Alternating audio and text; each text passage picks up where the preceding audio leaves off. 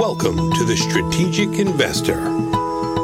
Join us as we interview some of the world's most productive asset managers and uncover sophisticated and unique investment strategies in the markets. Here is your host, Charlie Wright. Hello and welcome to Strategic Investor Radio and OC Talk Radio, where we bring you investment strategies you are not hearing elsewhere.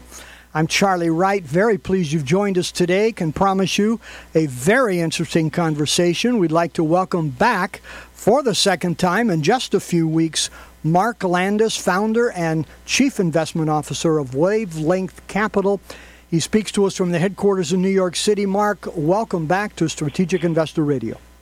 Charlie, thank you so much for having me once again. It's 90 degrees in New York, and I'm waiting for my pitcher of margaritas over there. Okay. Well, hopefully you'll be able to enjoy them even more after talking with us here. So the reason we've had you back, Mark, as you know, is that, well, first you have a background in fixed income securities with Credit Suisse, different hedge funds, etc.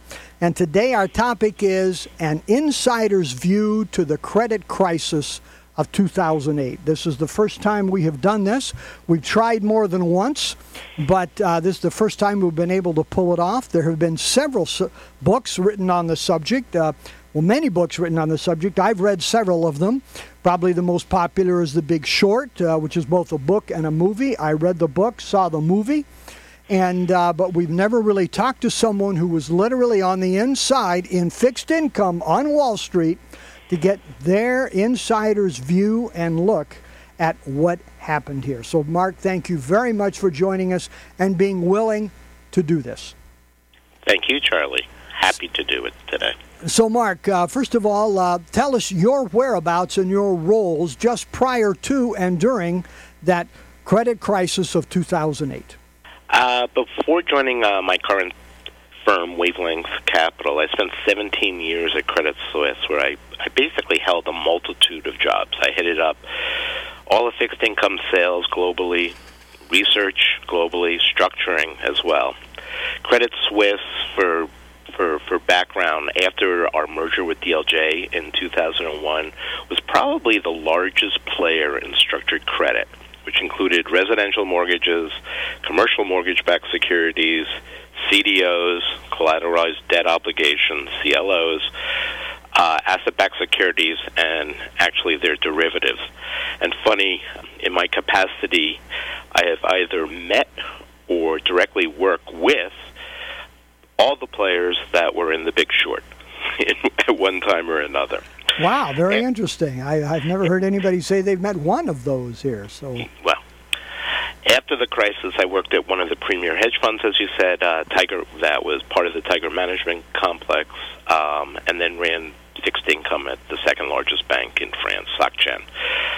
We started our current firm, Wavelength Capital Management, in 2013, really to solve some of the problems that people see investing in fixed income, and particularly now during rising rates.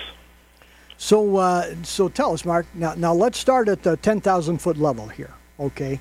Tell us, how would you describe what you see and what you believe were the primary causes of the credit crisis of 2008? Ben Bernanke testified in September of 2010 regarding what he thought were the causes of the crisis.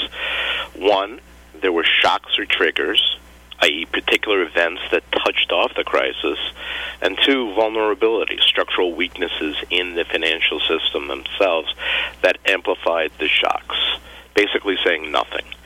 To me, there were five factors that led up to and caused the crisis. There was flawed regulation and supervision, certainly. Flawed or too little? I would say flawed. And in essence, if they're flawed, that means there's probably too little regulation in certain areas. Two, bad incentives, sure. Three, leverage, and underestimating the risks that are involved in financial engineering. Remember, models are as good as the inputs into the models themselves. Right. Four, short-term funding decisions and corresponding runs on those markets was a big factor. And then finally, five, the credit rating agencies' failures, some say, or more importantly, I think the reliance at that point. Well, very interesting. Now, at the end, we're going to come back and we're going to ask the question, Mark, so prepare to answer. Did Dodd-Frank and the other government regulations and the industry and government's efforts, did they resolve those issues for moving forward? But for right now, let's start by asking here, what are some things that you saw that the rest of us didn't see because we were not on the inside? I guess there was probably a lot, but let's come back to that. And I saw things, with AIG. We were their, I guess, their largest counterparty at one particular point. I saw things with the rating agencies, having lived that sort of life. But I think one of the things, if you, some of the things that people miss in general on the crisis itself is really the historical perspective. To me, there's really history dating back as far as 1968. So, 50 years of or 40 years of things that occurred, that were not because people wanted something bad to happen 40 years ago, but it was just a product, a result of that. Let's take a brief history of mortgage markets.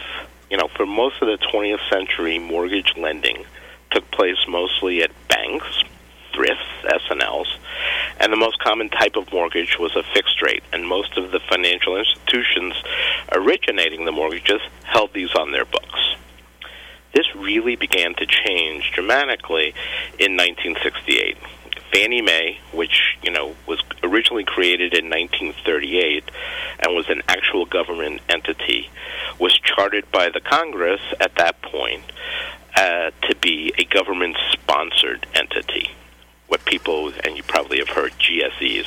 Right. 2 years later, Freddie Mac was chartered to be the same thing. And remember, Fannie was originally, when it was originally created, and as a GSE, and Freddie as well, created a liquid secondary market for mortgages. This meant that, and positively, that financial institutions could sell their mortgages, de-risk their balance sheets, and could then make additional loans, which then allowed more and more people to buy houses, per se. Right. Fannie and Freddie, as a private entity, was tasked, like any other company, with making the most amount of money. So you were an investor. If you're investing in Ford, you want Ford to make and sell the most amount of cars because you're an equity stakeholder as far as that goes. The problem is that Fannie and Freddie were the same. So their job was to make the most amount of money for their shareholders. This pressure led to bad incentives and behavior. The CEO's job was to make the most amount of money for the company. And I remember reading at that time Franklin Raines, who was the CEO of Fannie Mae, I believe. Yep. I think his bonus, like in 2007, was like $75 million. That's correct. Yeah. But for more than 3 decades, and there was a gentleman by the name of Craig Parsegian who worked with me at Credit Suisse, who ran Freddie Mac, before the crisis itself, and he went from heading all of global research at that point, it was First Boston, to go to Freddie Mac, and it wasn't because he was going to take a smaller pay. Right. He wasn't taking less money to go to a public, quote-unquote, public entity. But Fannie and Freddie made huge profits for more than 3 decades. Their traditional business model involved, 2, market activities. One, mortgage securitization, where they would purchase mortgages, securitize them, and sell those to third-party markets. And they provided basically an implicit government guarantee that against losses. The second thing that they did, which over time became the major profit center, was that they maintained on their balance sheets their mortgage portfolio, and that they funded through their being a GSE, quasi-government, as people looked at it, at a much lower rate than everyone else. So they would issue debt, buy higher yielding, low, riskier parts of the mortgage capital structure, and basically take that carry. It was in the best interest of their shareholders. Right. Okay. I guess. Go ahead. Okay. No, I was just going to say that there was another historical thing that people forget about, which, as I said, the crisis didn't happen overnight. It happened 40 years before with Fannie Mae, and in 1997, I would say the TRA 97, which was the Taxpayer Relief Act of 97, if you remember. You would remember, Charlie. I would remember. Most people don't remember. Was they lowered the max tax rate on capital gains for individuals from 28 to 20% for assets held more than 18 months. Right. Interestingly, the dividend tax rates were left unchanged. They continued to be taxed at the same rate as regular income, which provided a powerful incentive for investors to treat the two stocks very differently. That, a lot of people look at, was sort of the impetus of the .com problem, was that, you're not going to buy if you're getting paid basically to take more risk because you versus the dividend, then you should do that. But what that eventually led to was a recession in 2001. Then Fed had to lower rates. At the same time, you had these emerging market nations saw huge growth in savings due to ongoing trade imbalances, which led to significant declines in longer-term rates. The banks, at low rates, weren't making as much money, and all of a sudden they look over at Freddie and Fannie at the amount of money that they've been making, and they said, hey, we can do the same sort of thing. Okay. So tell us, the movie The Big Short and the book The Big Short, yep. It shows through four people, for four groups, that, hey, they had this thing nailed. Now, they were fortunate in terms of their timing, but they did recognize the inadequacies and flaws and disconnects in the system. Did other people recognize it at the time? You were in the belly of the beast. Did you or others ever raise your hand, and say, this doesn't make sense here, and we've got disconnects in the market, and at some point disconnects create problems that have to be dealt with? Or was everybody just totally shocked when things fell apart so rapidly? No, I think Charlie, you hit the nail on the head. I think people always understood the disconnects, but you have to understand the life cycle within some of these banks and investment banks and insurance companies, and again, we'll go back to incentivization and how things changed and what we should be thinking about as far as those sort of things go. But you were incented to make money that year. You weren't incented to make money in 2 years, because if you had to make the shareholder happy, which if the shareholder was happy, you would get paid, that sort of thing. So, and, as you had talked about a little bit before, these were some of the smartest minds in the world. So, you would say this doesn't make sense. But at the end of the day, you're making money on it, and at the end of the day, the smartest minds are validating it, and at the end of the day, you're seeing the rating agencies and everyone else, and so you then go back to your part of the job, which is, a piece of this overall mess, if that makes any sort of sense. Yeah. So you had mentioned earlier to me, Mark, in private before we came on, that you were in a meeting one time, and these guys waltzed in, and they were proposing a synthetic CDO squared.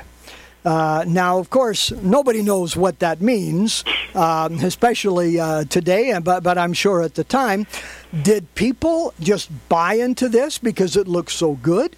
Or did people, were they often rejected, or were they just bought into wholesale here by, like you say, some of the smartest people with the most information and computers and algorithms, etc., available to humankind at the time? I don't think people bought into it just, let's, jump in the pool and, everything is good around us and all that other sort of thing. But you have to realize that much like the Fannie and Freddie of the world, with the government wrap around it, which makes everyone feel safe to buy something, because at the end of the day it's government AAA rated, and I think it's a flaw within finance in general at this particular point, and we won't go down that rabbit hole in any way, shape, or form. But if you have Fannie and Freddie, which is a government, quote-unquote government entity, you would think that it's somewhat safe. You also have the world where, the rating agencies were, and people still to this day, if something is AAA versus AA versus single A versus a B or C or whatever, they're looking at that as a measure of risk for them. So, you look at something like, and again, my favorite instrument was that synthetic CDO squared. The rating agencies really, were in a world at that particular point where they earned as much as 3 times more for grading these complex products than corporate bonds. So their traditional business of rating corporate bonds, they were making 3 times as much. The rating agencies also competed with each other to rate particular MBS CDO securities issued by the investment banks. The more interesting part about that, so if we were, if you had a security, you needed for people to buy it a rating which was a third party which you trusted, that they knew what they were talking about, they understood what went on. The interesting thing is that the rating agencies relied on the information provided by the originators of some of these synthetic products, which was, at that point, you had the smartest minds at the places. You then would give it to the rating agencies to look at, because if you think that Fannie, Freddie, Fitch, S&P, or Fannie, Freddie, Fitch, S&P, Duff & Phelps, all 3 of these, 4 of these, 5 of these rating agencies really did not have the wherewithal to create the same models that the investment banks had, and subsequently they were competing with each other to get these particular deals. Yeah, and I understand that up to 40% of credit agencies' revenues and income came from these advanced kinds of products. So obviously they don't want to turn too many down, right? That's exactly right. From 2000 to 2006, structured finance, which included these CDOs, accounted for 40% of the revenues of the credit rating agencies. And during that time, one major rating agency had its stock increase 6-fold, and earnings grew by more than 900%. So obviously it was good for them. So we know that one of the culprits were the credit agencies, but it was not them alone. Talk to us about the leverage. Well, I think leverage in general, it's how you measure leverage, and we can talk about leverage. We can talk about AIG if that makes any sort of sense. I can definitely get a makes little sense. Yeah. as far as that goes. AIG and what happened with AIG is a mystery to a lot of people. It is complicated, but what they did, the company's credit default swaps are generally cited as playing the major role in the collapse of AIG, right? Where they lost $32 billion as far as that goes. And the interesting thing about AIG credit default swaps was they were financial instruments, and the actual swap itself, the paperwork that went along with the swap, they act like an insurance contract on bonds. So in these transactions, the insurance seller, in some way, AIG, becomes basically the bond holder. And if you think about it, the interesting thing about AIG, and you knew that, why would you want to buy insurance on something bad? You would want to buy, or potentially bad, a CDO, CLO, mortgage, all that other sort of things. You'd buy it as a hedge. AIG as a counterparty was AAA. swap contract, the value of the underlying within a swap contract, the value of the underlying asset will change, and one party will pay the other party money, basically called collateral, based on the change of that collateral back and forth. Interesting enough, AIG, which had written credit default swaps on over $500 billion in assets, they didn't move that collateral back and forth like everyone else. What they did was in their actual contract themselves, the agreement said that the collateral was owed only if market changes exceeded a certain value of AIG's credit rating. So AIG had to go down a trading rating. AIG had been a AAA bank forever and ever. So the normal transition of money that goes from one entity to another in a swap contract didn't occur because AIG had a special contract itself, because no one ever expected AIG, because it's AAA and so big and all that other sort of thing, to ever. It went down, and guess what? AIG owed $32 billion in the next day, which is why basically they went down. So you had inherent within AIG, because they didn't hedge this, you had inherent leverage within the system itself, to the tune of $500 billion in assets they had done before. So it's actually, people understanding what went on and what the inherent leverage was within some of these securities. So how did they get away with that? Was it that nobody understood that? I guess the government regulators didn't understand it and were not regulating that. And what about the heads of AIG and Merrill Lynch and these other companies? Did they just ignore it? Did they not understand it? Why did they allow it? Oh, they certainly understood it. One of the major selling points of AIG as a counterparty was the fact that, number one, they were AAA, and people knew that they were AAA, and number two, you didn't have to move money back and forth. So I think it was an inherent, within AIG itself, I would say it was inherently an issue as far as oversight and understanding of, the potential risks within that itself. As far as the street goes, sure. They did know. The Merrill Lynches of the world, and the person who was in charge of the CDO, CLO world at Merrill Lynch, which, ultimately was a big part of what happened with them being swallowed by Bank of America, was used to work at my firm. So really, so we, there were a lot of inherent things and risks willing to be taken by different entities that some entities would not do. So we could listen to you all day on this stuff, Mark. This is absolutely fascinating. Unfortunately, we don't have all day. So let's go to where we are today.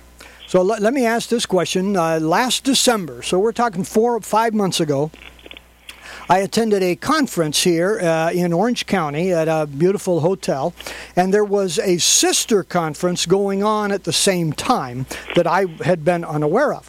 And so I went over to the sister conference because it was being run by the same people that was running the conference I was attending, and I went through the exhibitors. That sister conference, and again, I was unaware of that sister conference until I walked in there. It was a conference on CLOs. And I said, wow, interesting. Let's see who's here. I walked in. The exhibitors were all names that I knew. We're talking, Goldman Sachs, biggest banks, biggest companies on Wall Street, etc. Now, at the very close of the movie The Big Short, it actually says, have we made improvements? And then it asks a question, we don't know. And then it identifies either CLOs or CDOs, okay, and says they're now doing this again. So our CLOs today Are they different from the CLOs before? Are they being allowed by Dodd-Frank? Is the government overlooking this more than it did in the past? Where are we today, not just specifically with CLOs, but with all of these issues that occurred in 2008, which was only 10 years ago? Are we better protected today? That's a multi-pronged question, which, again, I could answer in as far as the CLO market goes. CLOs are not only where they were in 2008. CLOs are I would say 6 or 7 times as large as they were before. That being said, a CLO through the crisis, if you look historically through the crisis, they actually, and the AAA part of the CLO being the thing that most people are buying, the default rate I think was somewhat less than 1%. So realize that it actually was a good security in one way, shape, or form, which is why I think it's come back to the degree that it's come back. I don't think they're doing synthetic CDO squareds anymore, though, when it comes to that. But the basic CLO market... But that's very encouraging to hear. I was unaware of that. So CLOs, I was unaware. Right. The CLO market, I see no issues with that. Our firm doesn't invest in that because our number one thing is liquidity, and in a crisis these things will not. But 9 times out of 10, 99 out of 100, they're going to pay as far as that sort of stuff goes. But to your question on Dodd-Frank, on Dodd-Frank and whether we're safe, right. To me the banks are definitely safe for now. And to me, even the shadow banking world, which was, at one point, was bigger than the actual bank world itself. In the shadow banking world were the people that were, hedge funds, insurance companies, broker dealers that didn't have the regulation with that the banks had. I think that Dodd-Frank. We can all talk about what the intricacies of Dodd-Frank, but the oversight on these things are what they are. To me, in my lifetime, unfortunately, I've survived S&L crisis, I've survived long-term credit, the Russia crisis, Argentina.com, 2008, European banks, etc. All of it goes back to leverage, and so to me, it's the understanding of where inherent leverage is within the banking, is within the system itself. To me, there's still too much reliance on sort of third-party independent ratings that people put into it. So, I think at the end of the day, there's more work that has been done, but Dodd-Frank itself didn't address specifically the rating agencies, but the rating agencies are who they are, and rating agencies can be Morningstar, they could be any of these other people. They're really good. They're really smart. They have the things, but I think people still rely too much on them. Some of the things that really that do worry me going forward, the foreign economies are huge and growing. So financial globalization, international capital flows, and global imbalances make the U.S. and other nations pretty vulnerable to events in other parts of the world. And the interesting thing about the 2008 crisis is that, Europe went into recession, and we all know what happened with Japan. Right. So it wasn't just specifically within the U.S., and I think that's another part of the overall things the overall issues that people forget is that the globalization of the economies are what they are, and it really is. It's becoming less and less, multi economies, which there always will be, and there's always cultures and all that other stuff. But it is becoming a global economy in one sort of thing. So something that happens in China, can more than affect the end of the world. But we can't regulate that. Mark, again, this is fascinating stuff here. Unfortunately, our time is up. Any final thoughts for our listeners or anything you'd like to, again, emphasize here before we have to close? No, I think that at some point, we as I mentioned, we went 80 years between 1929 and 2008, and in our lifetime, hopefully, it doesn't have to be that we go 160 years. That being said, that I don't think there's any way to avoid what and when the next crisis has and will occur. Yeah, I certainly understand what you're saying. So, Mark, again, thank you very, very much for joining us. This has been fascinating stuff, and we keep our fingers crossed every day that that is well behind us, and we'll not see the likes of it again, at least in our lifetimes here. So thank you very much for joining us, and again, our best wishes to you and to Wavelength Capital for continued success here, Mark. Thank you, Charlie. Again, we've been talking with Mark Landis on a fascinating topic of an insider's view to the credit crisis of 2008. You've been listening to Strategic Investor Radio on OC Talk Radio. We'd love to hear your thoughts on today's program at info@strategicinvestorradio.com, and go to our website to hear podcasts of all of our interviews and shows, strategicinvestorradio.com. I'm Charlie Wright, and we wish you an enjoyable week and productive investing. Strategic Investor Radio is a production of OC Talk Radio and is provided for educational purposes only. Content of this program and the views of the guests should not be considered as recommendations by OC Talk Radio or investment advice from the host Charlie Wright or any other entity attached to this production. Investors should always consult qualified financial, investment, tax, or legal professionals prior to investing.